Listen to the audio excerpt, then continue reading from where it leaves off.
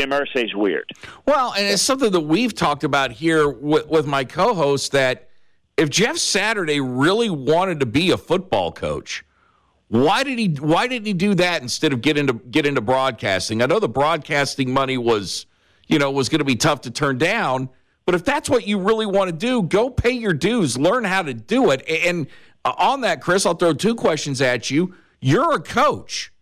How would you react when Jeff Saturday came in to the office and started telling you to do things differently, or started telling you to do things a certain way when he's never been in your shoes? Well, that's the problem.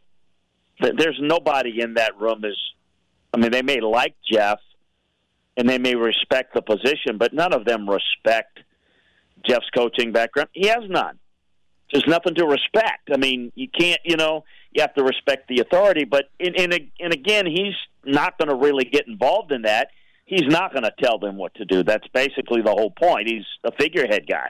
They're going to delegate. They're going to run the team, and Jeff, he's just going to be a guy that's going to wear the outfit and be on the sidelines. He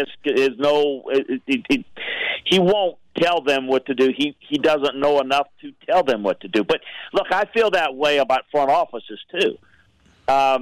Look, I fully respect if you own an NFL team, you got a right to do what you want. But you can't lie to your fan base if you're the Dallas Cowboys and say, we got the best football people around running this franchise. No, you don't. You've got you and your son. I have respect for the GM position too, and the ability. And I do think that there are different aspects. But the coaching, I grew up old-fashioned. That the background in football, in order to be a coach, you've got to coach and not say, you know what, let's try this. It's almost NBA-ish. And I don't, I only coach basketball at the high school level, and I know it's a different game. It's not the same in football. I've coached at high school, college, and NFL levels. It's a different world. It's a lot of things that there's no way you could ever know unless you've done it. So I don't think there's going to be any level of respect for Jeff, even though I think they're going to respect the fact that he's got the title, and they're going to respect him as a person. I don't think they're going to respect his football acumen, and that's how it's going to play out. Chris Landry with us here on 97.1 The Sports Animal from LandryFootball.com. Real quick, Chris, there's a few college games I want to ask you about. It's a very intriguing week in college football, and a couple of matches. I mean, I don't know if the word marquee kind of fits, but there are three games that I'm actually salivating to watch, and unfortunately they're all three on at the same time. I'm going to start with this Texas-TCU game. It's a huge game for Steve Sarkisian as far as being kind of that program-building game and kind of really giving the signal that, hey, arrows pointed up, we're moving in the right direction.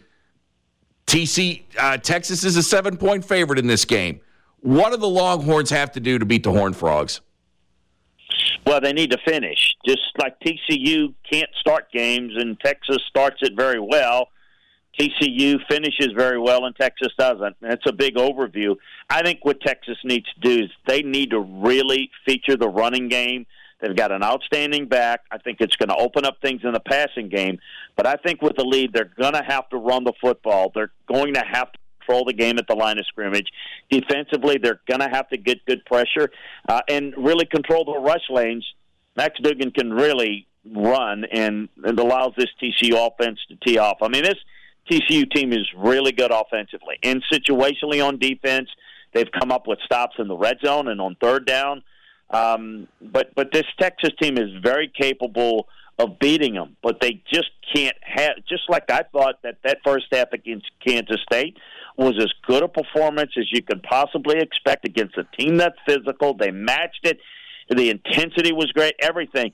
And then, they make mistakes that allow opponents back in games, and that's what TCU capitalizes on. So I'm very intrigued as well to watch the game to see,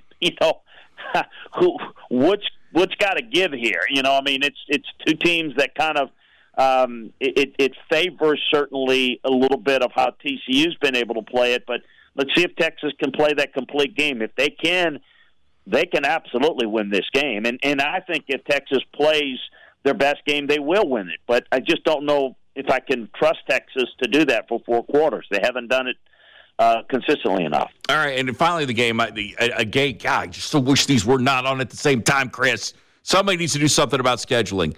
Washington, Oregon's really got me excited because I love both the quarterbacks in this game, and everybody knows about Bo Nix, but if you haven't watched Washington, the Michael Penix Jr. kid, big kid, 6'3", 214, he has got some arm strength. He can be a little wild, little inaccurate at times, but he can move the ball downfield. I love the way that this kid plays.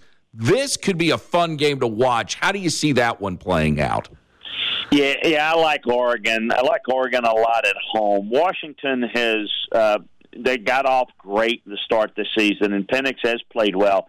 They don't have a good enough running game, and I think that's the problem, and it certainly hurt them against UCLA. And, they always are the little they kind of, Washington Oregon always felt like the little stepchild because back when Don James was there, Washington kind of dominated this series. But Oregon is a better team. They're better at the line of scrimmage. They've got better balance. They can run the football. Bo Nix is playing very well. They've got weapons. And defensively, they're a better team. This Washington defense is very vulnerable. So I actually like Oregon potentially big in this game. I just think they're the better team, and they're so much better at home in Austin. So that's another big factor. All right, Chris, tell everyone where they can get your stuff because people need to be going to your website. And I'm not saying this because you did this last minute today, and I'm not saying this to kiss your butt.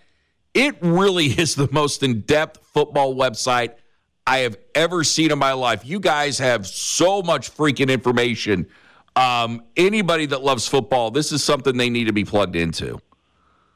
Well, really appreciate that. We do love it. We love the game. We love the college game, the pro game, and we cover everything. Everything, obviously, as the season is unfolding, all the game previews, all the reviews, and we take you inside the film room, tell you why it happened. You know what happened, but why it happened. Give a breakdown. It gives you a better feel for what to look for with the games coming up, and then explaining to you why things happen. We do that. How was Georgia able to match up well against Tennessee? And we kind of gave some thoughts going into the game, but then explained it after the game why it took place. So that's what we do a lot. But we also do more than that. We break down recruiting. We break down the NFL draft. We break down NFL free agency. So if it involves players, teams, coaches, schemes, games, we got it all for you there at LandryFootball.com. It's like having your own scouting department or coaching department for less than a magazine subscription. Check it out there. Also would encourage folks to subscribe, like, and share the Landry Football Podcast Network. We've got different shows on the college and NFL game. We've got one specifically just for the Big 12 because it allows us to break down every team in every conference. So we kind of do an overview with national shows that's more topical in a kind of an over-the-top view, but then we take down an in-depth look at each team in each conference. So that's how we do it. That's what we're about. And if you love football, you're going to love LandryFootball.com. Yes, you definitely will. Chris, thank you so much for coming on today. Look forward to having you on again soon. Hey, thanks for having me. I appreciate you. Take care.